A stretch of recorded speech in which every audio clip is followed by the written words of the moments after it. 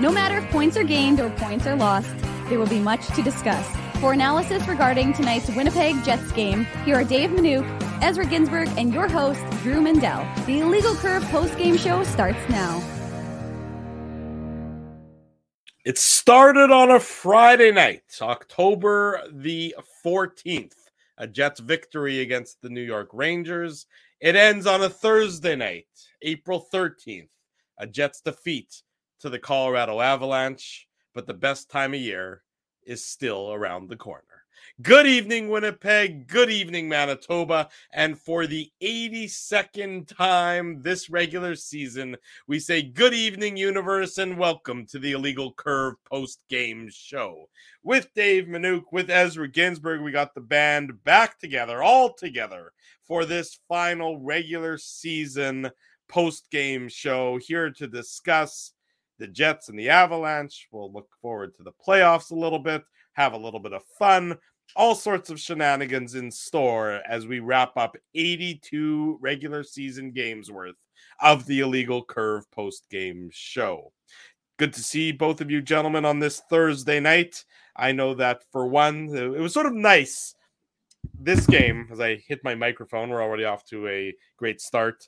This game, a little jittery there, Drew. How much haven't you had to drink? I haven't had any, to be honest. I only had my one cup this morning, and that was it. But I was thinking about it before the game started, or before the post game started.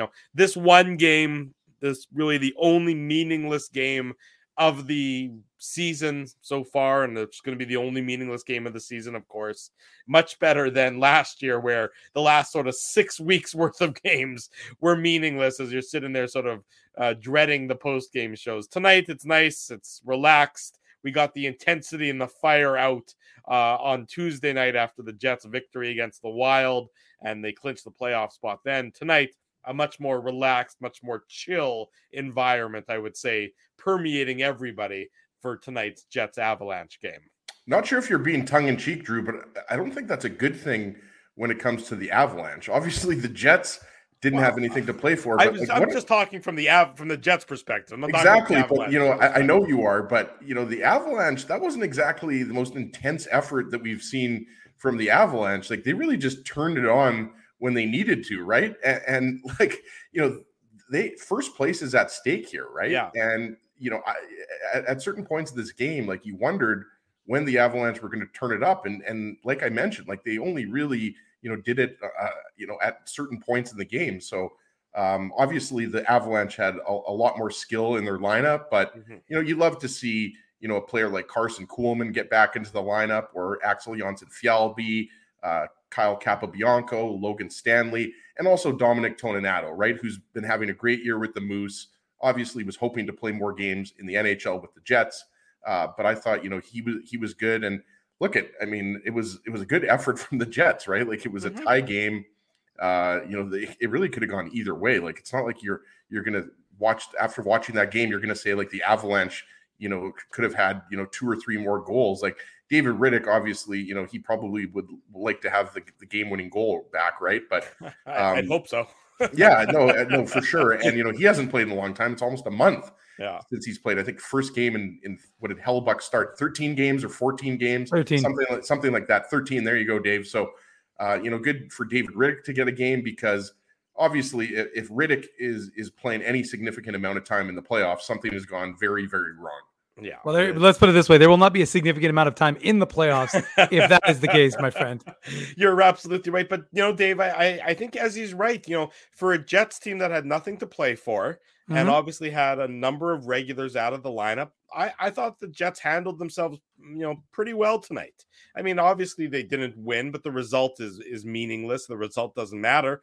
But I liked the effort. I liked, for a mishmash of a lineup, I thought that they certainly acquitted themselves very well in tonight's game against the Avalanche.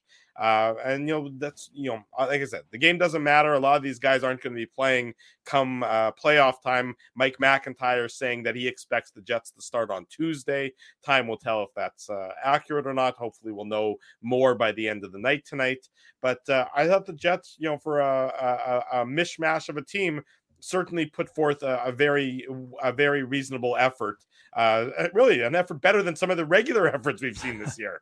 Well, first of all, I've got to give a mention to this comment by Spency because it's a good one. Rittich wasn't even close on that fourth goal. No idea where he was there. Of course, it was an empty net goal, but good one by Spency nonetheless. And look, what have we talked about when the Jets had 7 players injured? You're always going to get an honest effort from these guys who come up in the lineup and are hungry. And as he said, Carson Kuhlman, all of these guys, Kyle Capobianco, they wait their turn. They wait patiently to get back in the lineup. Logan Stanley, David Gustafson, they're champing at the bit, not chomping, to get in that lineup and have some sort of impact. So when they actually can, I mean, look, these guys have been sitting around practicing for months. I actually was a little surprised that the Jets didn't choose to send Axel Jonsson-Fjällby down to at least get him some games with the Moose because he's eligible. And get him keep him in game shape at least a little bit because you can. Why not? And you've got the extras in Kuhlman and Gustafson if in case you need someone in a pinch. But the fact is that all those guys went in and I thought they played a good game. And I thought they played an inspired game because you could see them working hard. And it wasn't, like I said, it wasn't a significant effort. But I mean, look, the Jets started that second period out shooting the Avalanche, defending Stanley Cup champs, who have something to play for in that game. They outshot them 7-1 to start and obviously had the one goal in that stretch. But for a Jets team that really had no incentive to play, you really just expected them to bubble wrap everyone. Yeah. The objective to get out of the game without anyone getting injured. That's why we were listening to the broadcast. Ez and I were here at my place and you weren't watching it?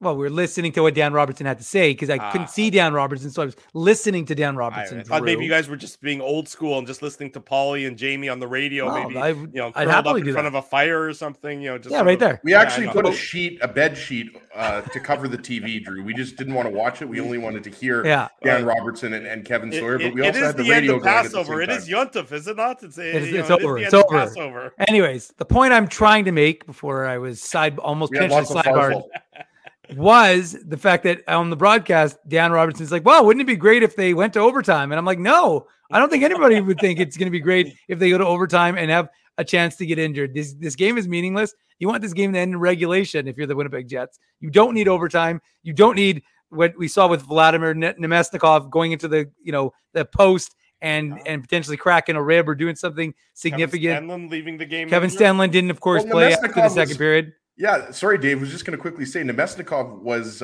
called earlier in the game for tripping Mikko Rantanen, right? And it was knee on knee, right? So this is why we're not going to get into the whole load management thing here. I mean, because the Avalanche needed this game to finish first in the Central, right? So that's why they iced the best lineup that they could. Obviously, Cale Makar, Josh Manson, those guys are not playing. We should mention, I think everybody has heard the news by now probably, but Captain Gabe Landeskog is not going to play in the playoffs. And you wonder if that had any impact. And obviously it's tough to quantify that because, I mean, they won the game, but you wonder, it has to, on some level, boys, it has to have an impact because that's your captain. That's one of your better players.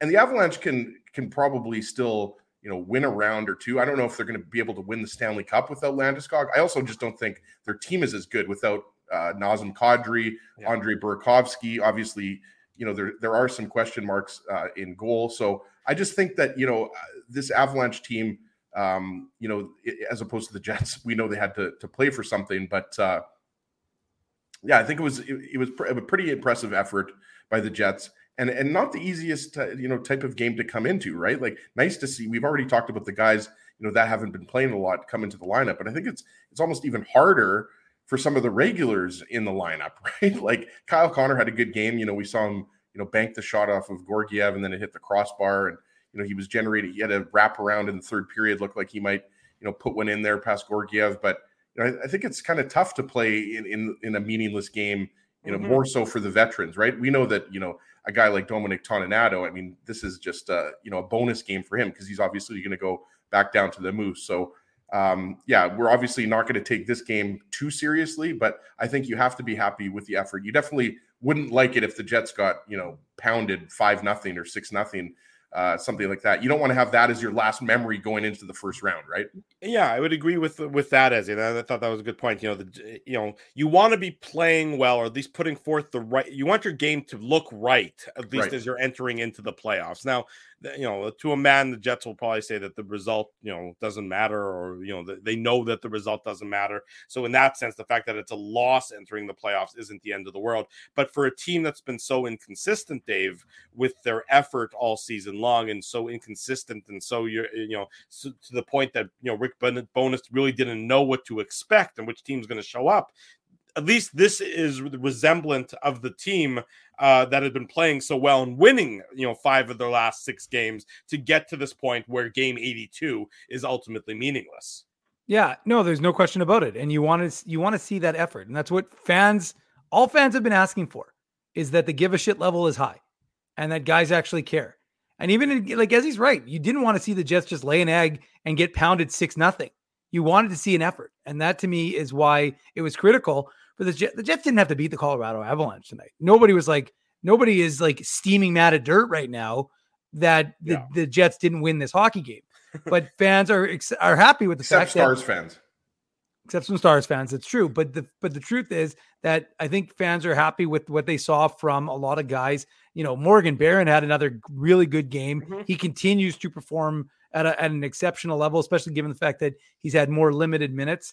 And, actually Janssen-Fjällby was skating well. So, I mean, it's not easy. It's not easy to just go into these games having sat for as long as a lot of these guys have, and to, be in game shape against the Colorado team that, needed to win this hockey game. Again, I agree with Ezzy. I think that it did feel like there was a bit of a malaise around Colorado, perhaps because of the news with respect to their captain. Yeah. They just didn't seem to have, a ton of jump, but in a game that actually meant something to them, and knowing that the Jets were, sporting 6 new bodies, but ultimately, like I said, this is a team that you wanted to see that compete, that effort. And that's exactly what the Jets brought tonight.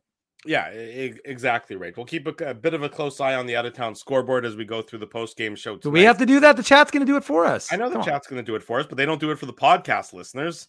Podcast listeners, Dave, think about them. Stop being so insular. Stop. Drew, who do you think works on the podcast and has it up within 5 minutes of this show ending? Not you. I didn't say that you don't do the work. You said think about the people. Yes. Who do you think thinks about them more than me? Well, nobody. Clearly me, because I want to update the score of the Oilers Sharks. I'm clipping things. I'm clipping audio. I'm doing this. I'm doing that. Trust me, I'm doing lots for the podcast, folks. Drew, I got to go with Dave on this one. He is the people's champ. There you go. 4-2 Edmonton. The start of the third period there. The expectation, of course, would be that the Oilers are going to hold on to that. And then it'll all come down to the Golden Knights and the Seattle Kraken. That game halfway through the first period, the Golden Knights still looking for their first shot on goal. Kraken it's 0-0, but the Kraken have been controlling that game so far. It actually matters as well for the Kraken in that if they win and the Los Angeles Kings lose to the Anaheim Ducks, the Kraken would get third spot in the Pacific Division. Yeah, so, these games actually matter still. Yeah, they matter for every team that's not the Jets, as it happens.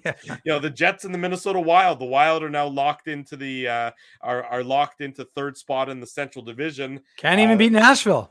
Yeah, they went into Nashville and did they win? Or no, they lost in overtime. Yeah, they lost in overtime. That's what I thought. I just said can't beat Nashville. Oh, can't beat Nashville. I thought you said they even beat Nashville. No, I said they can't even beat Nashville. And that's who Colorado's going to play in their last game tomorrow to hopefully get first in the Central. Yeah, that the Avalanche are really, not that thrilled about having to, fly from Denver to Nashville tonight to play a meaningful it's like a 6 o'clock start tomorrow.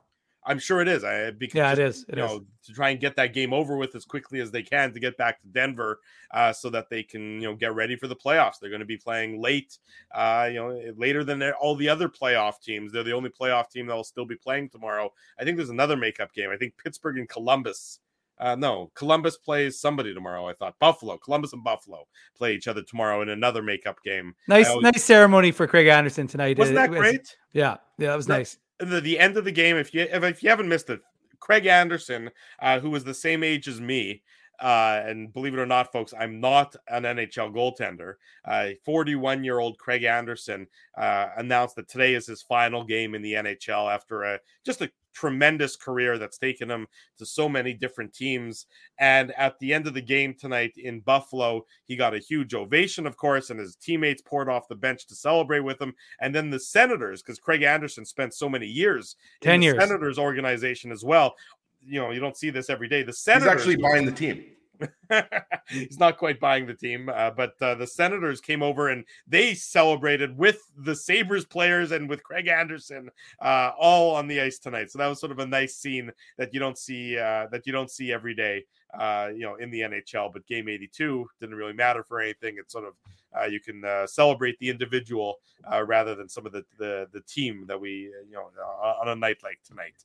We say good evening to everyone. It's the Illegal Curve post game show here on our YouTube channel. Oh, hold on, Drew. A little late on the updates here. Oh, well, sorry, I was talking. Thank you to the what were the people in the podcast going to think? Thank you to Wara33 in the chat, who's saying that Vegas has opened the scoring on their first shot of the game. Riley Smith has opened the scoring, so 1-0 Vegas. And what is this, Vegas lunch? No, it's not. I'm just updating the scores.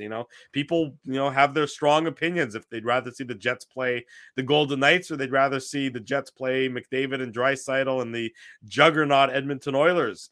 The Jets need to play Vegas, let me tell you. They don't want to face Edmonton right now. I don't think they want to face Edmonton either. Not that Vegas is going to be any sort of pushover, but I think not at all. I don't think anybody wants to face Edmonton right now. Not the way McDavid and Draisaitl are playing, and Skinner's playing well too. Skinner's playing in goal for them. He's shored up the goaltending once finally. Drew, I mentioned this to Dave in the third period. Has anybody had a quieter 100-point season in recent memory than Ryan Nugent-Hopkins? Like, unbelievable. It's like he just third fiddle on quietly. Yeah, it's like when you have a guy putting up 150 points plus, he could get more. Doesn't he have like 40 goals and like 60 assists?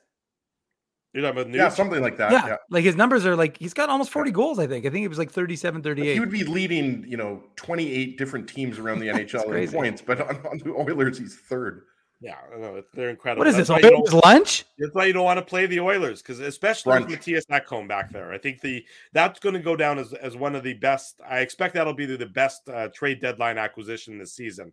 Matthias Ekholm just does so much for the. Well, there's something like 17-3 since that trade. Well, right? That's what I'm saying. It's just absolutely dominant, and we'll talk about that, of course, if the Jets end up playing the Oilers in extensive detail on Saturday morning. The Illegal Curve Hockey Show, 9 a.m. It is your most comprehensive playoff preview. The three of us will be delving deep into the Winnipeg Jets versus ?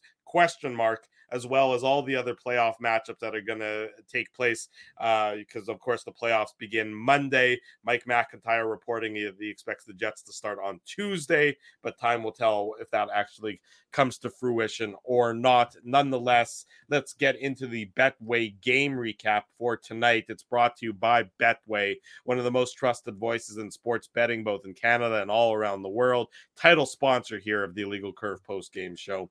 Betway is the sports betting app that puts you, the customer, at the forefront with a large selection of betting options and sports, as well as strong promotions and fair odds. What are you waiting for? Head on over to Betway and bet your way. Must be 19 years or older to play.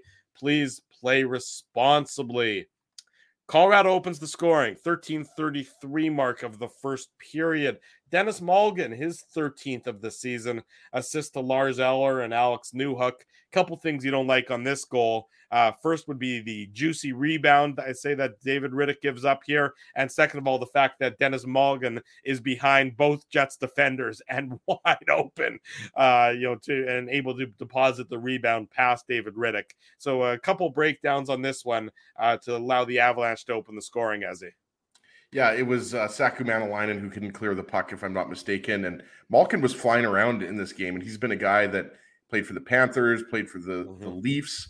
And yeah, it's just like, putting the puck on net and getting the rebound, right? So Malkin's a guy that, not Evgeny Malkin, almost said Malkin there. Yeah. But yeah, he's a guy that, I believe he's tied his career high, or this is his career high, but goes to the net. And yeah, it's a rebound and he gets in behind the D, but yeah, it's just a combination of a bad turnover at the blue line and, just some quick, decisive puck movement by the Avalanche and a nice rebound goal by Malgin. I thought he was noticeable tonight. Like, again, going back to what I was saying before, like this was you could there was every reason for the Avalanche to be dominant in this game, right? No Ehlers, no Scheifele. The list goes on and on. How many regulars were out? I think 5, right? Or was it 6 regulars out of the lineup? 6. There you go, Dave. So, I mean, this was not a dominant game by any stretch of the imagination, but that was a pretty dominant sequence by the Avalanche. Yeah, I would agree with that. Quick update regarding Kevin Stenlund, Dave M., before I let you chime in on this goal. Jets head coach Rick Bowness, this is courtesy of our buddy Ken Wiebe, who's on site in Denver, said there's no real concern over Kevin Stenlund leaving the game early with a lower body injury. He should be ready for game 1. So there you go. There's your update pertaining to Kevin Stenlund. Seems like all is well with the Winnipeg Jets fourth line center and a goal scorer in tonight's game, which we'll get to a little bit later on. But for now, Dave M., your thoughts on the first Avalanche goal? Well, just quickly, I mean, it's a smart move by the Jets not to bother putting him out in a meaningless game, and risking him potentially getting, additionally injured if he was at all. So I like that precautionary move to ensure that he's, just don't take any risks, because you like what Kevin Stenlund's done with that fourth line. Jets do, at least. They've liked what he's been able to do in terms of faceoffs, in terms of on the PK. So the fact is that you didn't want to take any risks, and you didn't need to. Of course, guys just get more ice time. Guys are usually okay with that. But I mean, as he's right, like the breakdown you don't like, and I certainly don't like that rebound by David Rittich. He makes the save, but the puck is right there. It's waiting. And look, the defense should have been able to pick up Morgan and clear him out of the way, not allow him, like you said, to get in behind them and be essentially unmolested. But the fact of the matter is, if Rittich doesn't give that rebound, there's nothing to worry about. If he catches that puck clean, then there's no conversation. But he doesn't catch it clean, drops right in front of him. So you've got a mistake by the defense, but you got a mistake that made by the goaltender. If the goaltender doesn't make that mistake, there's nothing to, sure, he's in behind the defense, but there's nothing for him to touch. The puck is covered. So Rittich has been subpar, to be polite, for the, and it was weird because on the broadcast, they were talking about how good he was in the beginning of the season. I thought, who cares?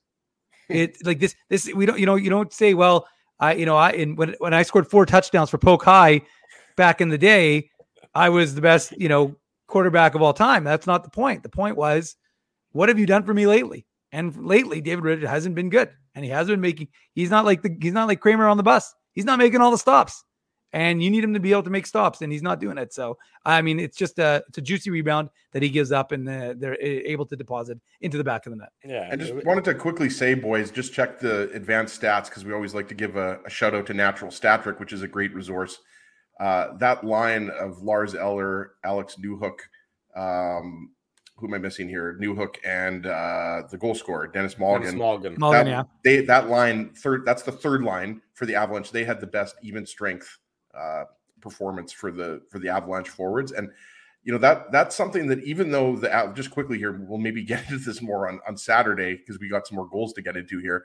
But like, that was one of the reasons they acquired Lars Eller. That was the only player the Avalanche acquired at the deadline. They knew that Landeskog was not coming back until the first round at the earliest. So if Lars Eller is your third line center, I mean, that's pretty good to me. JT Compher is having a career year. Yeah. He's been centering that second line. So going back to what I said, I don't think the Avalanche are the Stanley Cup favorite right now. I think there's probably at least 3 or 4 teams in the East that are better than the Avalanche. But I'm just saying, like, I don't think that, the Avalanche, even without Landeskog, Makar's got to be healthy for sure. But I just think that line of Newhook, Eller, and Mulligan, the stats back it up. That was their best line tonight. Yeah, and they opened the scoring to make it 1-0, and that's how it was after 20 minutes. Neither team getting any more than what they got there. The Jets did kill off 2 Avalanche power plays in that first period, so the penalty kill continues its strong play.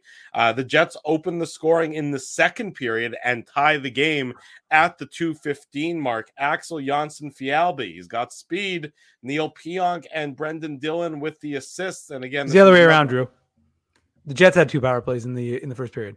You're right. The Jets had 2 power plays in the first period. I was reading it backwards. You're absolutely right. I'm sitting there going, sometimes you say anything and you're very authoritative. So I was like, oh, okay. Guys, this game was meaningless. I mean, you could argue, did this game even happen? Well, I mean, it did happen. We all watched it, and we're all here talking about it. But you're absolutely right. The Jets had the 2 power plays in the first period. Keeping you honest there, buddy. Thank you. I appreciate the help. And of course, it was a jumbled mess of a couple power play units for the Winnipeg Jets. So you really can't read too much into. Although, I will say, and I don't know about you guys, but I was outraged that Nikolai Ehlers wasn't on the first power play unit. That there was no Mark you used to Scheifele. joke on Twitter already. I know, but you know what? I got good reaction on Twitter. That's I tested my material. Drew, you wouldn't know because Drew, you you've been known to do that. You don't have any association with comedy, so I'll explain something to you. A good comedian, Drew, they test their material out, and then when it works, you use it again. So if you wouldn't have ruined it for me. Dave struck gold on Twitter, so he needs to bring it up again. That was gold, Jerry. Gold. Good to know. And nonetheless, you're right. The Jets power play had 2 opportunities in the first period, was unsuccessful.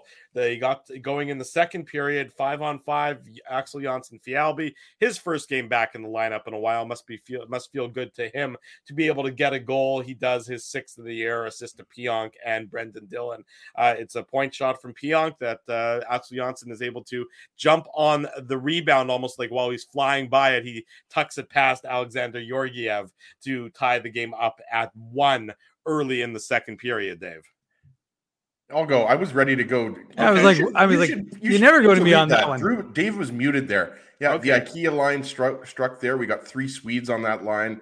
And you know what? Like they provide a lot of offense. They provide a lot of energy is what I meant to say. A lot of offense. Yeah, no, that's not necessarily the case. I mean, Gus Bus is still looking for his first of the year, right? But again, I mean, going back to what we said before we get back into the goal, it's just nice for these guys to get ice time because, you know, when you acquire Nino Niederreiter and Nemestikov at the trade deadline, that bounces other guys out of the lineup. And that meant that Carson Kuhlman and Axel Jonsson-Fjällby weren't playing much, in the last however many games, 10 games or whatever. So I like the energy that those guys brought. And I mean, he out-muscles former first overall pick Erik Johnson there. Erik Johnson's a big boy. You guys know that, right? So to me, that's what that is. Just going to the net, out-muscling Johnson, out-muscling Johnson, who's got a lot more weight than Jonsson-Fjällby. And yeah, just a nice little point shot from Pionk. Dylan sets his, I believe it's career high or tied his career high for points in a season. Had a nice little intermission chat with Dan Robertson. Really like that. But just good work by Jonsson-Fjällby in front of the net on that goal, Drew. Yeah, exactly right. You know, go hard to the net, get pucks through. Cliche. But there's a reason why they are cliches. They are usually rooted in truth. The Jets then take a lead. They take Hold a on. lead. I just want to quickly add, as he was right, it was the career high for Brendan Dillon, 4 points. He got 23 at 22 twice with the San Jose Sharks. So now he has 23 here with the Jets. Ties also his career high for assists, which was 21. So a good season for number 5. Yeah, certainly was a very solid season for him. I would say that just, a lot of times he just sort of was doing his thing, being a physical defenseman and trying to keep the opposition away from the front of the net, and certainly had an impact in the game against Minnesota on Tuesday night, impacting his fist into Ryan Hartman after Hartman's hit on Nikolai Ehlers. The Jets take the lead at the 14:59 mark of the second period. It's a shorthanded goal for the Jets. Talk about this one sort of came out of nowhere. Kevin Stenlund getting his 6th of the season, assist to Morgan Barron. It's a great play, great pass by Barron, and Kevin Stenlund is going hard towards the net, and he's able to really sort of bank it in. It looks like Nathan McKinnon maybe got a first piece of it, and then Stenlund was able to get more of it and get it past Georgiev. It was never really perfectly clear on the broadcast exactly whose stick went off at what point in time. But unless they do like they did to Kyle Connor and take his goal away from him the next day, they did that on Wednesday. I guess they took away, gave it to Dylan DeMello and gave it back to Dylan DeMello after they reviewed the tape a little bit more. But for now, and I think it's going to stay, Kevin Stenlund getting his 6 shorthanded here, Dave. Yeah, and really the work, they both get credit. I thought Morgan Barron was excellent again, and I said that to start the show, but you really see the work that he's putting in his first full season up with the Winnipeg Jets. His compete is really high. I think Dan Robertson favors him a little bit since they're both East Coast guys, but it's interesting to watch the development of a guy who hasn't hung his head. He was up, he was getting more ice time. Now he's on the 4th line, but he's still got that same sort of work ethic, and he's still, pushing for more. And I mean, he's getting opportunity on the PK, and he's looked really good. And there's another example, him and Kevin Stenlund. I mean, Morgan Barron, again, first of all, he makes the play happen. He recognizes the opportunity, uses his legs to create, waits, just kind of goes just slightly wide, I think, to give Stenlund enough time to catch up and kind of create that opportunity because he can see it forming. And good on Kevin Stenlund, like you said, Drew, to power through. He's got McKinnon with him, right? And you're sitting there going, that's not an easy guy. Ezzy and I were talking about what McKinnon did in the third period, how strong he is, but good on Stenlund for going. And I don't know where he got injured. Ezzy and I watched it back a couple of times, and it appeared that he may have caught his leg in almost like he caught a rut in the ice because his leg went around Georgiev's pad a little bit awkwardly. So I don't know if it was net there. That was as forceful as you get when you're driving the net, and it was McKinnon who was the back check. And I agree with you. Just watching the replay here, because we all know Barron had the burst of speed, the turnover. But he played that perfectly, right? Like put the puck exactly where you want to. Mm-hmm. And I agree with you 100%. Like I think Barron, he could have kind of he could have taken that demotion to the fourth line and not really had an impact in the game. But what he's done, like you said, Dave, is he's made Rick Bowness and the coaching staff notice how well he's played. And if he does need to move up into the lineup, if there's a hole, I should say, he can play on the second line. We obviously know he can play on the third line with Lowry and Appleton. And I also think too, I mean, we know that the Avalanche tied it up on the power play, but at the time, I mean, that was a huge, momentum swing for the Jets at the time, because if you remember the first, 8 to 10 minutes of the second period it was all Jets. Like they were playing really well. Yeah. And then that power play, you thought was going to be killed off. And then we know it wasn't, because Rantanen made up for his turnover there. Cause I think it was Rantanen who turned over the puck to Barron, if I'm not mistaken. Right. So, I mean, really impressive goal, and unfortunate that Stenlund was injured. But as Bailey, the official IC intern, mentioned, Stenlund got the third star, and he's been really impressive for a guy that looked like he was going to stay with the Moose, right, Dave? And he's managed to basically be a staple of that fourth line. So really impressive. And the other thing I was going to say is it's almost like the Jets under Rick Bowness and his penalty killing system. They've got this down to a T, right? Like Lowry, Appleton, Manalainen, Barron, Stenlund, like. These guys, like, they know when they pick their spots, right? And we've seen that so many times, that 2-on-1, shorthanded goal or 2-on-1 shorthanded situation. So you got to love how much more aggressive the PK has been this year. No, the PK with its passiveness early in the year last year was just one of the most bewildering parts of the end of Paul Maurice's tenure as Jets head coach. We don't need to rehash that. We rehashed that a lot last year, but you're right, Ezzy. It's been much more refreshing watching this PK than the one last year. Jaden Schwartz has scored at the 16:20 mark of the first period, tying the game between Vegas and Seattle. So 1-1 now in the Pacific Northwest, Seattle and Vegas only needs 1 point. Drew, we should mention that they need 1 point to win. Yes. And they're to finish first. And they're in the back half of the third period with the Oilers still up 4-2 on the San Jose Sharks. So Oilers getting closer to doing their job in trying to finish atop the Pacific Division. So 2-1 for the Jets at this point. It doesn't last very long, 1 minute and 12 seconds on the power play. We praised the power play, and now they give up a power play goal. But I think you've got a little bit of an excuse when it's Mikko Rantanen, his 55th goal of the season. Again, double nickels, as Dan Robertson said. I've never heard that before, but I like that. Well, it's a good line. So 55 for Mikko Rantanen. Evan Rodriguez and Devin Taves get the assists, and he just gets set up perfectly by Rodriguez and absolutely can fire the puck like few others in the league, beating David Riddick with this one. I really don't think you can blame Riddick much on this one. No, this is a goal scorer's goal, and Rantanen makes no mistake to make it 2-2 late in the second period, Ezzy. Yeah, I seem to remember right before this goal was scored, Rantanen, had a pass to, I think it was McKinnon in front of the net. He wasn't too happy about it. But yeah, this is like it's very similar to actually Kyle Connor, like the release and the way he's able to basically take passes and put the puck wherever he wants, even if he's kind of off balance. And I kind of just watching that was kind of thinking that, like, it almost seemed like because there was a scoring chance right before that, as I mentioned. He wasn't exactly set like perfectly or stepping into the shot. So it was like he was almost not off balance, but you know what I mean, right? Yeah. So yeah, no chance for David Riddick. I mean, Rantanen is unbelievable. Again, I this is something that's thrown out too much, but I think because he plays behind Nathan McKinnon in the sense, a little bit in his shadow.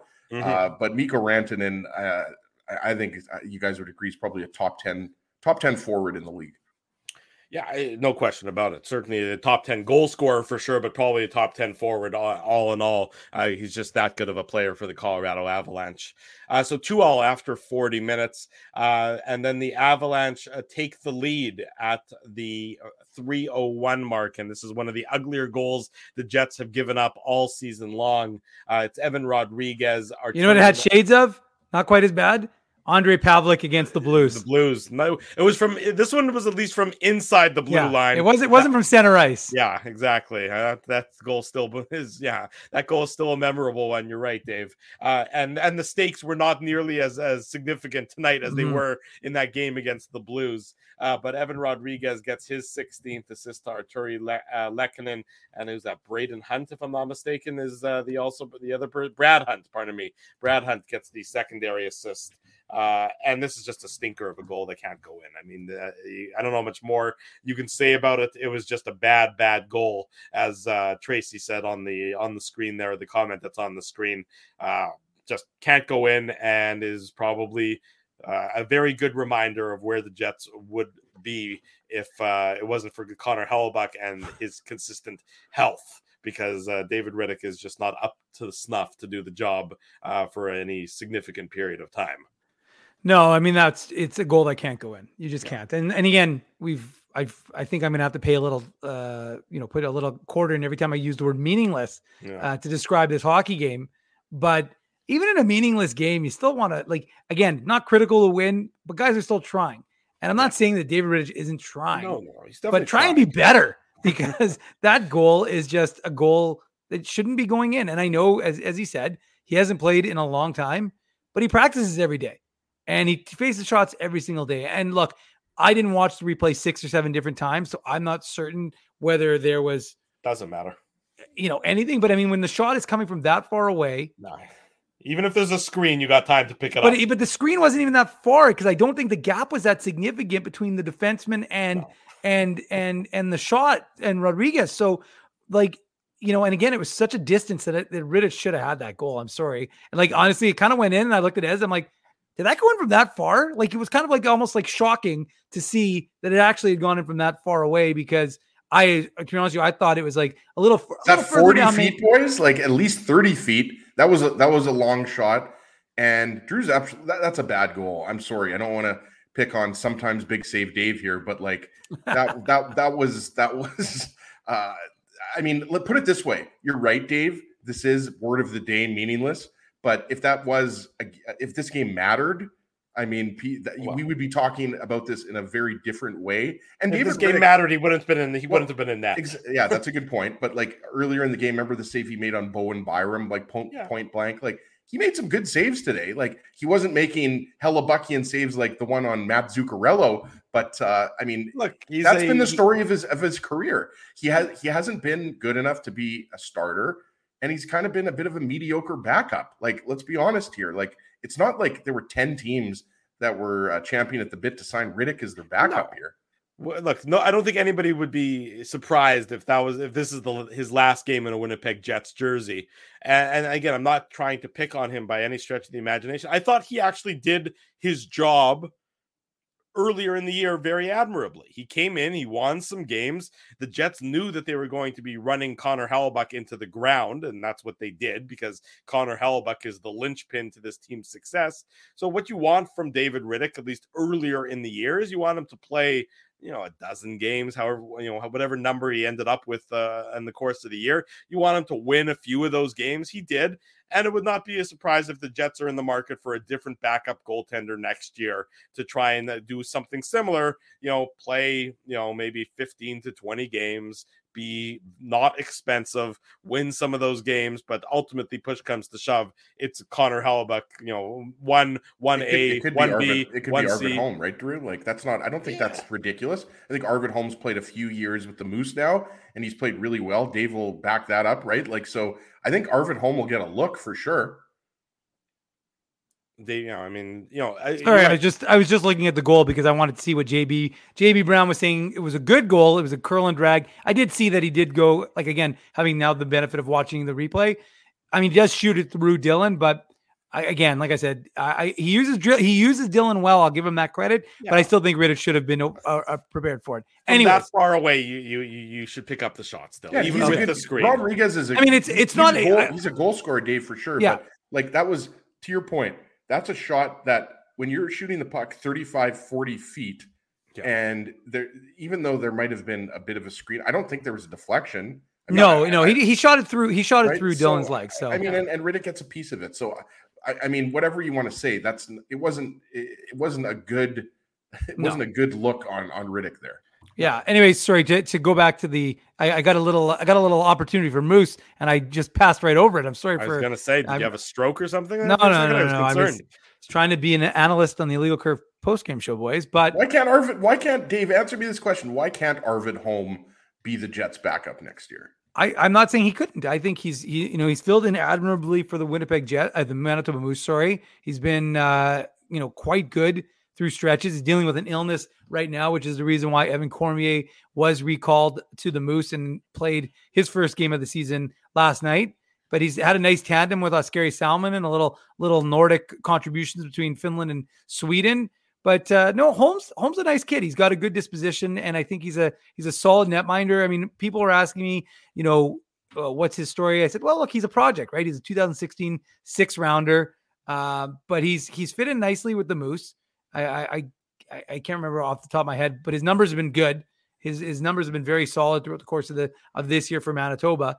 And sorry, Dave, don't you want a goaltender like that? Hellebuck's going to play a similar amount next year, right? It might not be the exact amount, but it's going to be 60 to 65 games. So don't you want a goaltender like Arvid Holm? And obviously, you're going to have salary cap. There's going to be a different salary cap situation next year. So Holm's obviously not a guy that's going to cost a lot of money. And by the way, Drew, I'm not against the Jets bringing in a veteran backup. Right. I'm just saying that, I think Arvid Holm, at the very least, is in the conversation to be the backup next year. No, there's no question about it. I mean, he's got a .913, save percentage with the Moose. I think a .260 goals against average. He's 18, 11, and 3. I thought it was 19, but 18, 11, and 3 for the Moose. So he's been a very good goaltender. He's played well. And we'll have Drew McIntyre, the new Moose goalie coach, on. We'll get his insight as to what, how he's seen his development, but I think they're happy with the way he's developed. And he's actually still recovering from WrestleMania, Drew McIntyre. I got Dave has no idea who that is. He did not understand that. For those who don't know, there's a wrestler who goes by the Scottish Psychopath, and he carries a sword with him to the ring, and his name is Drew. I didn't understand it, but I was appreciative of Brent giving me a little dap for saying Nordic, not Scandinavian, like some other people do. Just saying. Well, Sweden and Finland are Nordic. I know, that's why I said Nordic, but he said a lot of people say Scandinavian. Finland is not Scandinavian. No.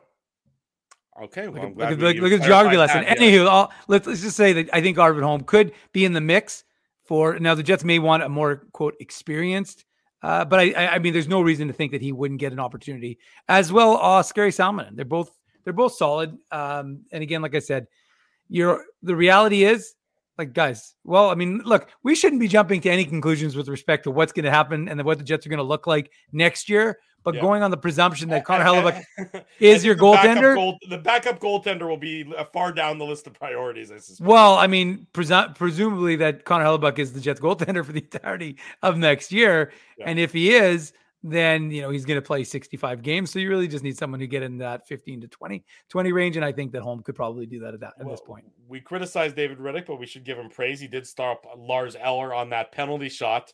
That came about halfway mark of the third period. Why isn't Nathan McKinnon taking that penalty shot? Well, I mean, I don't know. He was the one that was tripped. Well, would you like me to ask Jared Bednar? I'm not. Really I'm just throwing it out there, boys. It's a post game show. We're having, we're having good discussions. I was a little bit surprised that I don't know if McKinnon was shaken up there or anything like that. It's just like Eller. I think has been a good guy in the shootout. Like, obviously, there's a reason why they picked Lars Eller. I just thought that, why not give that to McKinnon? It's such an important game with playoff implications. That's all I'm saying. I just thought McKinnon was going to take the shot because he was the one that was tripped. We have breaking news, courtesy of Kenny's water bottle. Drew McIntyre is the Celtic warrior, not the Scottish psychopath. So the Scottish psychopath is somebody completely else. Perhaps you've made up your own wrestler entirely. Nope, that's wrong. Because Sheamus is Irish and he is the Celtic warrior. Oh, now we have Sheamus is Irish. I would know because I'm. Hold on, I have a question. What's the bigger controversy? That or the fact that it was people who were thinking it was Ellers who was actually tripped? Hence the reason why he took the penalty shot. Well, somebody can look at the replay right now because I'm in the middle of. I thought it was Nathan McKinnon that had the breakaway there. Well, we have. I thought you were right too, to be honest with you. But there's some other folks who are saying it was Eller. I could have sworn it was McKinnon as well. But... And back to Kenny's water bottle, who's trying to outsmart me here. No, it's Sheamus, who's the big Irish guy. I'm a quarter Irish, I know. Drew McIntyre is 100% the Scottish psychopath. Wait, Drew McIntyre, the goalie coach for the Manitoba Moose? No, he's just the goalie coach for the Manitoba Moose. I'm talking about the wrestler. Okay, well, here we go. You can tell this is game 82 of the regular season and not that all important. I promise you, it's going to be crisper and better for the first game of the playoffs, folks. I can assure you we will be more in tune for that one when that. We're having a great show. Game. I don't know what you're talking about, Drew. I can tell you that the winner of the contest is in the chat. Oh, the winner of the contest is in the chat. Now that's going to keep people around. Yeah, so all you close to 200 folks better stick around. Yeah, don't go anywhere. And the scoring finished up with Arturi Lehkonen after the Jets had. Hold on. I like this comment by our boy Bruce. Don't forget to smash the like button, or else we might lose IC. Remember, it takes all of us. There you go. Narrated by Kenny Omega. The Jets. We'll talk about that on the other end of the break as well. The Jets had a push. They tried to tie the game up. They had pulled the goalie. They had some scoring chances. They weren't quite able to do it. Arturi Lehkonen gets his 21st of the year. He's back in the lineup. He's missed, I think, something like the last 15 games or so. What about Arturi Lehkonen? 21 goals, and as you mentioned, Drew, he's missed 15 games. Yeah, pretty good season for Lehkonen. He's a good little player. He is. Bowen Byram and Lars Eller getting the assist on that 4-2 final in tonight's game. Do you want our analysis on the empty netter? No, I don't really want your analysis. My question is, why did the Jets pull their goalie in a meaningless game? Well, because they have to try and tie the game up. I understand it. I was going to say, who's getting the Seagram shot of the game? Is it going to Mikko Rantanen? I think probably Mikko Rantanen. Yeah, I mean, that's definitely you have to pick a Jet, Drew. I don't have to pick a Jet. There's no rules involved. I don't think. Go back. I don't think Drew has picked an opposing player yet. I have when the Jets were shut out. Fair enough. Yeah. Touche. There you go. Now, Mikko Rantanen gets our Seagram shot of the game. For sure, Rantanen. Yeah, Seagram's 83. Manitoba's favorite Canadian whiskey. Get your favorite Seagram's product at any of our local liquor marts or wherever your fine liquor products are sold. Big thanks to Seagram's for their continued sponsorship of the Illegal Curve post-game show. It's a final in Edmonton, I believe. 5-2. The Oilers have defeated the San Jose Sharks. So the Oilers took care of their what they need to do. The Kings are up 3-1 on the Anaheim. Wow, the Oilers beat the Sharks. That's shocking. I know. And it's 1-1 first intermission between the Golden Knights and the Kraken. So we keep an eye on that game to determine who the Jets' playoff opponent will be. Let's head to break. When we come back, we'll talk more about who you think the Jets would prefer to face. We'll talk about Saturday's Illegal Curve Hockey Show. I'm going to make a poll right now. Okay, Dave's going to make a poll. I'm not even sure how we do that, but Dave's going to make it nonetheless. And of course, we'll probably touch on the marketing campaign that fizzled before it even got started. That's True North's latest misstep, in my humble opinion. Stay tuned. Much more to come. It's the Illegal Curve post-game show.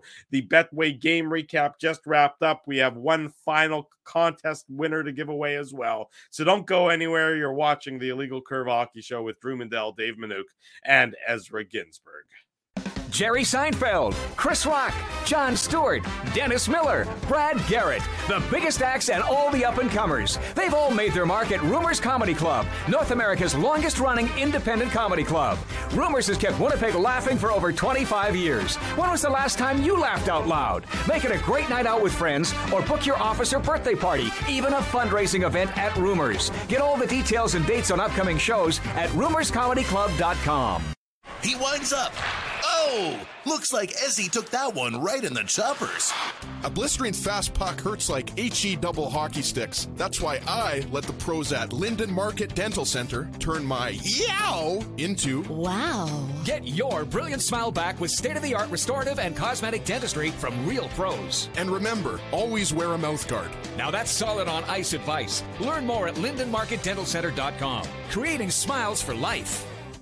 Whoa, Ezzy, everything okay? You look stressed.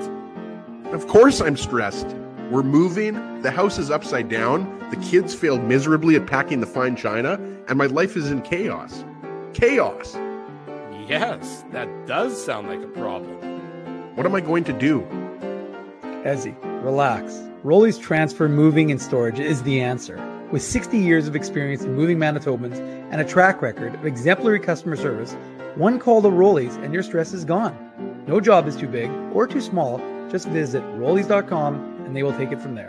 Thanks, Dave, and thank you, Rolly's Transfer Moving and Storage, online at Rollies.com.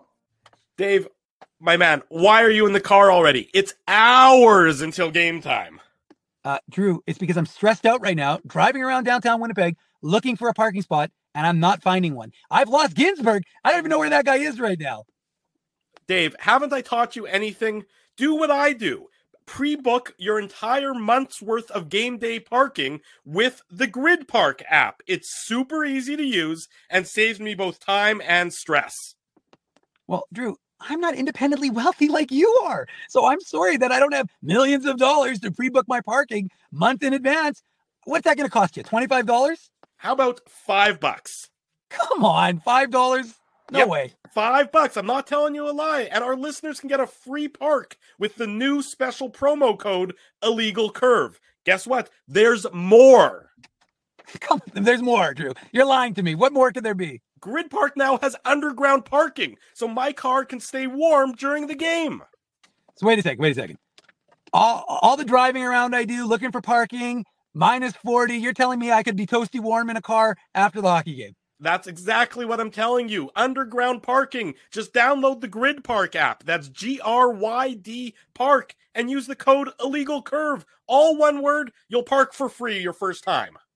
Hi, it's Drew from Illegal Curve here. Selling your home can be stressful, but it wasn't for me. Thanks to my friends at Zappia Group Realty, they made the process so easy. My home sold within 48 hours and with multiple offers. Zappia Group Realty took care of everything with their exquisite customer service and attention to detail. If you want to sell your home for more in less time, get started by talking to Frank and Mauro Zappia of Zappia Group Realty. Online at zappiagroup.com. For 3 generations and over 80 years, Tough Duck has been making apparel that works and plays as hard as the people who wear it. From jackets to work boots and everything in between, Tough Duck's clothing can handle the harshest environments, even the Illegal Curve hockey show. Work to live, live to play. Visit toughduck.com. 20 minutes before the top of the hour, welcome back to the Illegal Curve post-game show. Drew Mandel, Dave Minuk, Ezra Ginsburg with you on this Thursday night. We remind you, 9 a.m. Saturday, the Illegal Curve hockey show, comprehensive preview. You won't want to miss this show. It's all about the Jets and whomever their opponent is going to be. We will dive deep and we will be going into all the minutia about the matchup between the Jets and their playoff opponent. And we have a guest to announce. Eric Duhatschek, if I can. Eric Duhatschek of The Athletic. We have not had him on since the TSN 1290 days, but for anybody who's been with us since the TSN 1290 days, or even going back further to the Kick FM days, we always had Eric Duhatschek on for the regular season preview and the playoff preview with Kevin Allen, who we have had on this format. But Eric Duhatschek, I mean, for those who don't know, he's a Hall of Fame journalist and just one of the great guys and the great. I just think an amazing person, but also a great writer. The Duhatschek notebook in the Athletic is a must read. So it's going to be awesome to preview the playoffs with Eric. There you go. Eric Duhatschek going to join us on Saturday morning as well. So lots to come. Still, don't go anywhere. Be sure to subscribe to the YouTube channel, subscribe to the podcast, and you won't miss a minute. Gentlemen, let's touch on it before the playoffs. I sort of was chuckling to myself. Can you imagine where True North would be right now if, let's say, the Jets had lost on Tuesday to the Minnesota Wild and they would be on the cusp of maybe missing the playoffs, and then they also had launched with such a dud that marketing campaign on Tuesday as well. I know lots of ink has been spilled, a lot of opinions have been made so far about it, but the word that I would use most, Ezzy, to describe it is tone deaf, I thought. Yeah, that's fair enough. The timing was odd to me. Like when people, I honestly didn't see it. And then when it came out, I was kind of like, okay, season ticket drive, I understand. I was thinking is True North like getting people ready for the playoff tickets, right? But the Jets hadn't clinched a playoff spot yet. So I was confused. Then I watched the video and it was narrated by Kenny Omega, who's obviously one of the best wrestlers of all time. So that was cool. But yeah, it was kind of confusing and there was kind of cryptic language, but not so subtle, not so cryptic. You know what I mean? You guys are obviously, know what I'm talking about with the kind of reference at the end to, the Jets will continue to be here as long as question mark. Yeah, it's like, yeah, exactly. So it was a little bit tone deaf. Dun dun dun. Look, I mean, if we're going to get into the contest here, but the reality of the situation is a lot has changed since 2011, right? And most recently, the biggest thing that has occurred is the pandemic. So we're coming out of a pandemic. I mean, look, the economy is it's a weaker economy. Everybody knows what everything is more expensive: gas, groceries, everything.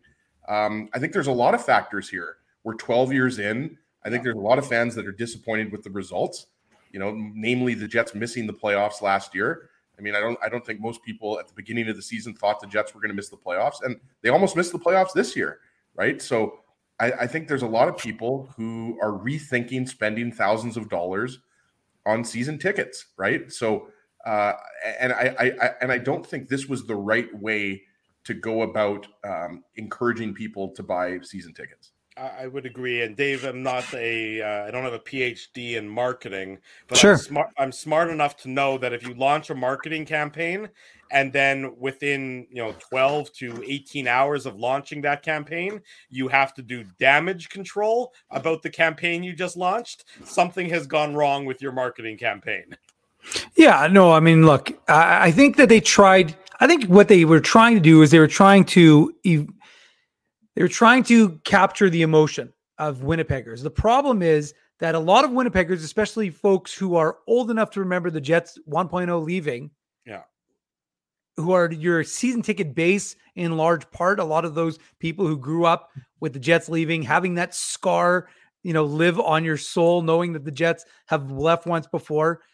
I think it was trying to evoke something, and perhaps the people who created this campaign weren't in Winnipeg at the time to understand how that message would play out with Winnipeggers, but it was the wrong message. It really was. Like, you look at you want to build on the way Winnipeg support things, and Winnipeg does a fantastic job. And people say, I've heard people tell me Winnipeg isn't a hockey town, which I think is nonsense. I've heard people say that Winnipeg isn't good. Like, guys, if you guys remember, Winnipeg did the World Juniors better than anyone back in the day. I think Winnipeg won the first ever Olympic gold medal in hockey. If we're not a hockey town, who is? No, but I'm just saying that we as a community support, but it's not unbridled. It's not just like, okay, here you go. You get everything. Blind support. That's right. It's like, again, but I think that the message was trying to, resonate with those folks who are your season ticket base, or could potentially be your season ticket base, and evoking those memories, the good memories of the Jets 1.0. But the problem is it played on fear that a lot of folks, felt tone deaf. And look, I saw one of the comments just now, and I'm sure some other folks have said this. Some people weren't bothered by the tone. And the reality is, you're allowed to speak to whomever. But the problem was there were a lot of people who were upset with the tone. And if there's a lot of people who are upset with the tone, then you're not doing what is your goal, which is to, get people talking about a campaign to support your product. Right. And so when Mark Chipman has to go and do a second interview with the Free Press, and talk about. Let me just stop you for a second there. Why that's so significant? Mark Chipman hasn't spoken to the Free Press in, I would say, at least 3 or 4 years. In a one-on-one situation. Like he spoke with Martin Cash, who's the Free Press business reporter. I know that some of our colleagues in the sports department have requested interviews with Mark Chipman, and they've been turned down flat. I believe that and I don't know this for fact, but I'm going to say that I believe strongly. I know that the rift started when former Free Press columnist Paul Wiesek used some colorful language in describing Mark doesn't matter anyways, and the Chipman family and their in their auto dealership, which they have no reason to be. They should be proud of their successful business. Paul Wiesek colored it in a very negative light and used a sort of a derogatory term with regarding to car salesmen. Anyways, that's not the point. The point I'm making is that he went and he had to kind of flesh it out, and he had to say, listen, like there's no, like literally the headline was, "We are not leaving." And the reality was that it seemed like the push, there was a couple of things. One, in the original article by Martin Cash, and when he spoke to the business community at their luncheon, he revealed that they lost 3,000 season ticket holders. That's a big number. But as he's right, and this is we're at the end of a pandemic, and the economy has changed vastly. And look, we're not going to go, they're not turning this into the illegal business hour. Yeah, exactly. So it doesn't really make a difference about all those other external factors. I mean, it factors in, but I'm just saying that the campaign, I think, was well-intentioned, but I just think it was poor. I think it was well-intentioned. I think that there's a method behind it. I just don't think that what they tried to evoke didn't hit the right notes with the people that it was trying to reach. And the thing is, people have been criticizing this, and the season ticket holders or Jets fans that have been defensive are saying, well, we need to get the season ticket base up. You're missing the point. Nobody's mad about that. Everybody agrees that the season ticket numbers need to be higher, right? We all remember the drive to 13,000. The Jets got 13,000 season tickets. We did like a 6-hour show on TSN 1290. Right. I think we did it live from the tavern, if I'm not mistaken. You did. No. Sheldon popped on. No, you did. That was the announcement that the team came back. The drive for when the tickets went on sale and they sold out in 17 minutes. That was a couple months later. Yeah, that was just the regular studio show. But I think, the point I was going to try to make is not only were there 13,000 season ticket holders, there were thousands of people on the wait list, something like 7,000 or 8,000. So, I mean, now they're down to 10,000. So no Jets fan in their right mind, is disputing that. It's the fashion in which the Jets encouraged people that season ticket numbers need to go up by basically threatening Jets fans and saying that if Jets fans aren't, and it was a subtle way, obviously, but they were veiled threats, right? That's what people have an issue with here. And I think, everyone agrees, like Brent Bellamy's talking about it here. Like the Jets need to put a winning product on the ice, not just a team that makes the playoffs, but a team that goes to the third round, that wins a Stanley Cup or goes to the Stanley Cup final. That's what fans want. And I think the lack of direction of this team, like we don't know, like is Pierre-Luc Dubois going to be traded after this year?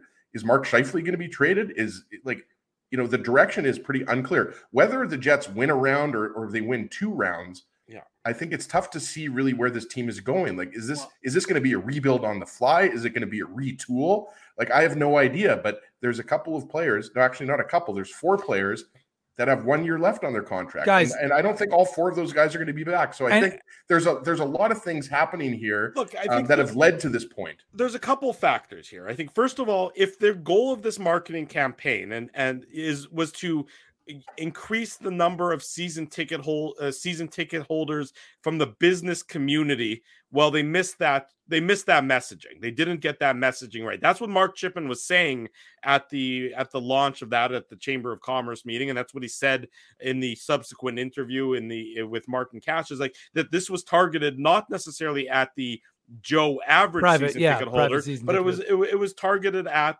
the business community. Well, if that's your goal, that's fine, but you missed on that one. That was just a big miss, is what it breaks down to. Because what you did is you offended your average ticket buyer and average ticket holder, and that's something that you should probably want to look into as to how you missed that battle. Sorry, Drew, to cut you off just quickly. I just wanted to say, but the average ticket holder is the vast majority. Like, the business ticket holder is not the big base of the season ticket holder. Isn't a big percentage of the season ticket holder base. That's why, to your point, I mean, you should be encouraging everybody, businesses, individuals, families, friends, everybody. And the thing is, that video and that campaign, nobody could tell if that was directed at businesses or whatever. It's just directed at people who want to possibly buy tickets, right? So I agree with you. They completely missed who they were targeting this at. That they missed it badly, and I targeting still, this too. I should say. Yeah. I still don't see any introspection from True North as to why their numbers have dwindled.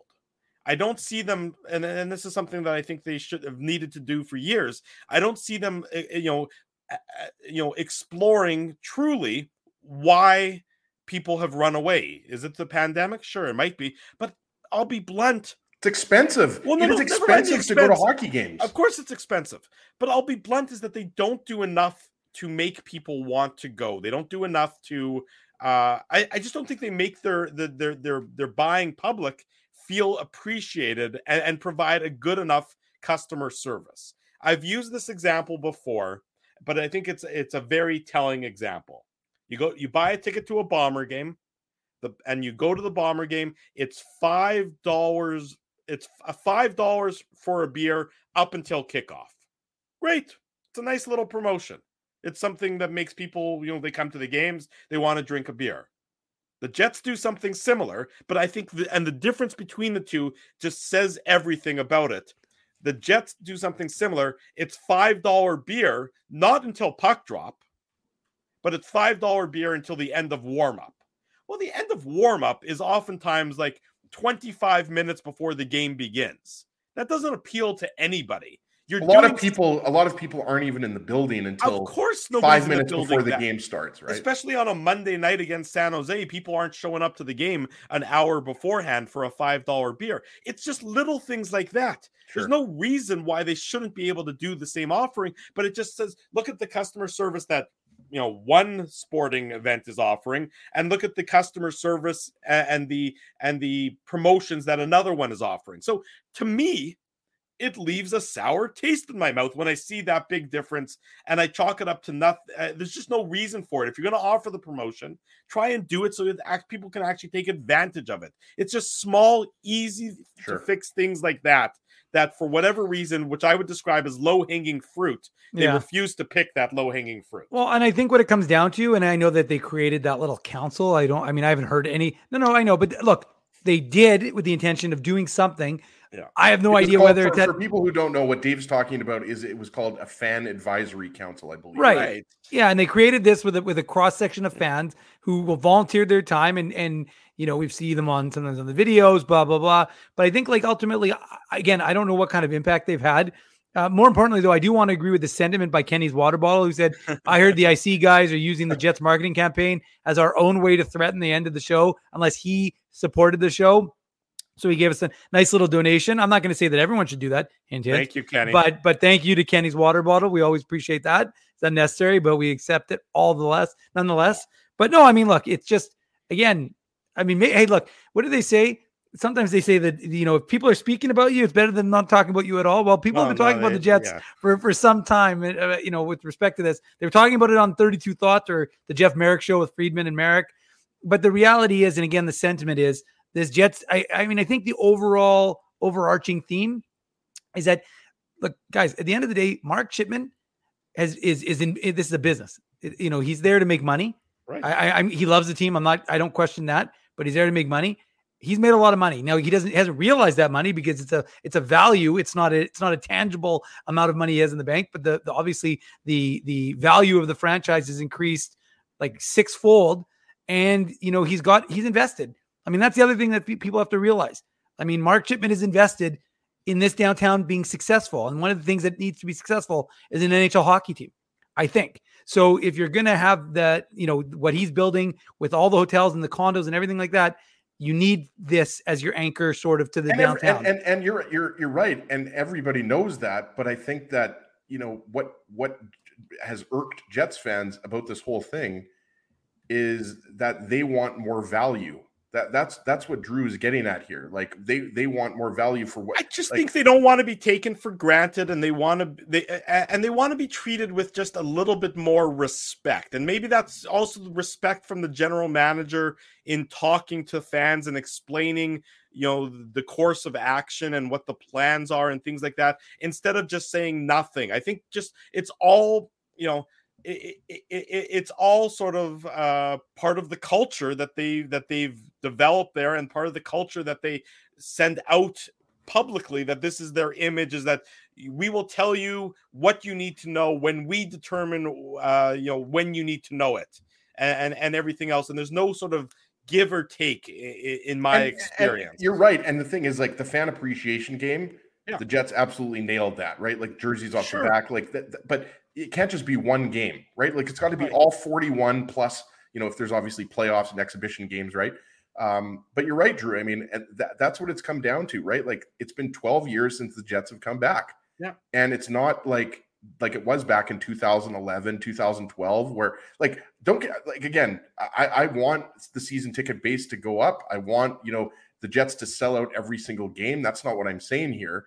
But this is real money that people, you want that as a Winnipegger. You want that as absolutely, yeah. And like the people that are saying, about the team leaving, like that's way too early to start talking about that. The Jets have the ones talking about it. That's the problem. They're the ones who are they're the ones who put that out into the ether. Now maybe they didn't intend to, but if they didn't intend to, then somebody should have said, "Hey, what are we actually saying in this video?" I'm telling you right now. I'm telling you right now. I really don't. I believe it was just a misstep. I really don't think it was a threat. I think it was a attempt to evoke and to not prey upon, but to try and get people to resonate with people again of our age who buy season tickets, who go to these games, who support this team, and say, you've been down this road before, but not in it. Like, we're not going to do this tomorrow. I really do. I just think it was a bad marketing campaign. I really do. Yeah. Like when I watched that video the first time it came out. First of all, the website came out and it said Forever Winnipeg. I thought, that's a curious name. Mm-hmm. Okay, sure. And then I watched the video and I went, that was odd. And I was That's thinking exactly what I thought. I just didn't understand. The message was unclear. The message, everything about it was just not. It was bad. I just think again, like I said, I'm sorry, I don't even know. Again, going back to what we were saying before, everybody realizes the season ticket base is down. Everybody wants it to go up. This was not the right marketing. It was not the right way to do it. Ezzy, let me just wrap this up in a neat little bow. If you need marketing advice, come to the three guys who came up with the Grit Park commercial, came up with the Rollies commercial, or the GST line. GST line. I mean, come on, people. I mean, we're not in the business. They'll be bankrupt in no time flat. We're not in the business of working for organizations, but unless I'm doing color for the Moose. I think the saying that we're looking for is the road to hell is paved with good intentions, because I think that's maybe Isn't that the name of our show? No, that's not the name of our show, but that's maybe what they had good intentions here, maybe. But like I said, that oftentimes our slogan is the road to hell is paved with good food. That's actually our slogan. Yes, there you go. Yeah. In any event, there you go. We had to touch on it. People have been talking about it, so we have to get our 2 cents in as well. And let's never talk about it again. Well, until there's a reason to talk about it again, I would say. Illegal Curve merchandise contest. We've done 81 of these. Fine. Woo! The winner is in the chat. The winner is in the chat. So we've done 81 of these. We've been giving away Jets gear all season long. It's time to give away the final piece of Jets gear. Let's have hold on 1 second. I like look at Frosty. Look at this. Here's a perfect example. I've lost Ginsburg. Wait, he's enjoying the Jets tonight, and so should you. There you go. The market advertising with Illegal Curve works. The proof is right there, guys. Hold on, just to prove the point I made, Ezzy, and you'll appreciate this. When Ez and I walked into the arena one night, and we're like, I don't know why actually. Oh no, you know what it was? And all of a sudden, the Jets were selling GST shirts. Now, for the record, we never got our honorarium from the Winnipeg Jets for using our intellectual property. If anybody listening has one of those GST shirts in size XXL, I would definitely take them because I've never seen it. Like, I remember they were on the shelves, but you don't see anybody wearing them, Dave. I mean, that was from 10 years ago too, so those have probably made their way to Value Village at this point. But it was funny though, because I remember there was one of the car dealerships. I don't remember which one. I saw it on the cover of it's like maybe a Free Press or the Sun, but like it was like right there, and it was like GST. I'm like, is everybody going to use our gold? Like, what is going on here? Yeah, I don't think we're going to get those royalties ever, Dave. No, I don't think so either. Let's get back to the merchandise contest after you guys digressed us so well. That was a good digress. That was a very good digress. The merchandise contest winner has been in the chat for most, if not all, 82 games this season. We got him. It's taken a long, long time to get to this point, but a hearty round of applause for today's merchandise contest winner, Leslie Michnick. One of our favorites. That a boy, Leslie. You have finally done it. You have finally achieved the Holy Grail. You have finally climbed Mount Everest. Number 82. All at once. You have finally done it. You are the winner of the Illegal Curve merchandise contest for game number 82.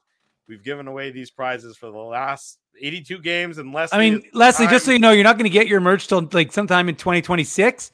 But you're the winner, and that's what's important for you to realize. So congrats to Leslie. No. We're going to show up to Leslie's house in a limo and present that on a silver platter.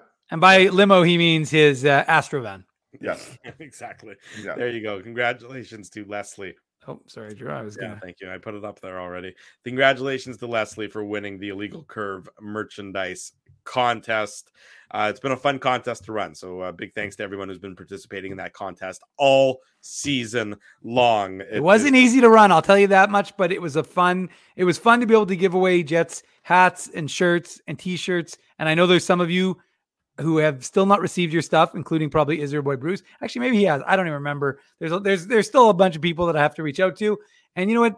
Agreeing to do this contest in the middle of the season, not my smartest move. But like I said, you guys will all, and girls will all get your merch. I've got everybody on a master list. So everyone will get it. And I appreciate you bearing with me and being patient with my tardiness. Procrastination is one of my bad habits. So I will get around to it. I've got a little window of time now. So I will try and get out a bunch more this week. This week's already over, but at least next week for sure as well. There you go, Dave. I'm working hard to get that for everybody, to give them all the prizes and get them out to them, as he's going to be picking a Tough Duck contest winner. So we're trying to find somebody for that as well. And then, of course, this will give me an opportunity to remind everyone that if you haven't already done so, smash the like button, subscribe to the YouTube channel. Be sure to join us Saturday morning for the Illegal Curve post-game show. I know that everyone's asking about the watch party. I get that. Or it's not even the watch party. It's the live broadcast of the Illegal Curve post-game show. That's what it's called, folks. It's the live broadcast of the Illegal Curve post-game show. We are going to we're trying to finalize the details. It does depend, of course, on the playoff schedule. So until the playoff schedule is known, we can't finalize any details. As soon as we can finalize things, keep it locked to our social media accounts, our Twitter feed, our Instagram feed, our Facebook feed, and of course the website, illegalcurve.com. We will give you all the details just as soon as we have them for you about the Illegal Curve post-game show, the live broadcast of this show that we're hoping so many of you will come and join us for next week. Again, details still being worked on. If somebody can get the NHL to release the playoff schedule, that would make our lives a lot easier in trying to figure these things out. But Drew, yes, before we get to that, we started a poll 30 minutes ago. Okay. We got almost 200 votes. Excellent. I'm going to hit end poll. Okay. The vote went 57% in favor of Edmonton. Yes. So the majority. Jets fans want to play Edmonton? Yeah, that's what it looks like. That's what they said. Surprising. Yeah, 57% said Edmonton, and somehow it says 42%. Doesn't make sense. Pick Vegas. So I thought it was going to be like 90% Vegas. So I guess 57% of the audience wants the Jets season to end quicker. I guess that would be my assessment. True. Come on. Yeah. People have different opinions. And so we'll see. Kenny's water bottle, he was starting to make up some points as to see Phyllis saying on Winnipeg Sports Talk, 80% vote for Vegas. So the audience, I don't know if the audience changed their minds. Who knows? But we will see what happens. It's nighttime. The audience might be more drunk than they were during the day. That's also equally possible. Well, they're going to be late night games. If it's Edmonton or in Vegas, it is going to be some late game 1 and game 2 Illegal Curve post-game show. But we expect. Now, look, you guys are all OGs, but there's going to be a lot of other people. You're going to have to show them the ropes because teach them how to behave. That's right. Because like we saw the last show unexpectedly was like almost 800 folks in the chat, but the OGs, you guys knew what to do. You kept them in line. You're going to have to do that again because there'll probably be a big influx again, but we'll keep things rolling smoothly. Yeah, like Leslie Mitchnick. He waited till game 82. He's an OG. He'll keep it real. Do we need security in the live chat? Is that what we're going to need for the games? Maybe. Wait, is JB offering to buy me a drink at the Greenbrier on Main Street in Rupertsland? Because that's like my hood. So if that's the case, I'll go there. It's fine. That's our Tough Duck hardest hitting comment. Sorry, Drew, I had to go back. No, it's all good. You got it up there. Yeah, Craig Penner, who's often watching the IC postgame show. Hopefully Craig is watching.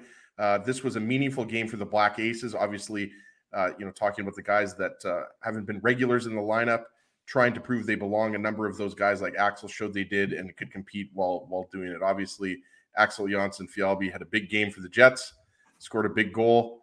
And, Carson Kuhlman, I thought looked good. Kyle Capobianco, Logan Stanley, the Black Aces. So Craig, send me an email, ezra@illegalcurve.com. You are the final regular season winner of the Tough Duck hardest hitting comment. So just send me your mailing info and Tough Duck will ship out a toque. And we are going to continue the Tough Duck hardest hitting comment contest with apparel that is more spring oriented. Tough Duck booty shorts. Very excited to give away Tough Duck booty shorts. And thongs. Don't forget. Ezzy will be modeling both. And then Tough Duck will be going out of business. So there you go. And our eyes will be Oedipusing ourselves. Just trying to work. Oedipusing ourselves. That's funny. Thank you. That's it for tonight, folks. Go watch the end of the Kraken and the Golden Knights. It's still 1-1 latter half of the second period. We will know within about, let's say maybe an hour and 10 minutes who the Winnipeg Jets will be facing come playoff time and when those games will be. And of course, we will bring you all of that on illegalcurve.com. Big thanks to all of you for joining us tonight. Big thanks to all of you for joining us all regular season long. And we're excited to keep it rolling with you sometime next week, Saturday morning with the Illegal Curve Hockey Show. And then sometime next week with the playoffs. You know that we go through the 82 games just to get to the playoff time. So that's when it's going to be at its most fun. And these chats will be rollicking and raucous, no doubt. Big thanks to all of our sponsors here on the Illegal Curve post-game show. Our friends at Rumors Restaurant and Comedy Club, Linden Market Dental Center, Zappia Group Realty, Betway, Tough Duck, Boston Pizza, Seagram's, Rolly's Transfer, Grid Park, and The Keg support these fine businesses because of their continued support of Illegal Curve Hockey. For Dave Minuk, for Ezra Ginsburg, I'm your host, Drew Mandel. Until Saturday at 9 a.m., we wish you good night. We wish you good luck. Thanks for watching this postgame show and the 81 postgame shows that preceded it. We'll see you on Saturday morning. Thanks for listening to this broadcast from Illegal Curve Hockey. For more great Illegal Curve content, subscribe to the Illegal Curve YouTube channel, follow @Illegal Curve on Twitter, Facebook, and Instagram, and visit your online home for hockey in Winnipeg, illegalcurve.com.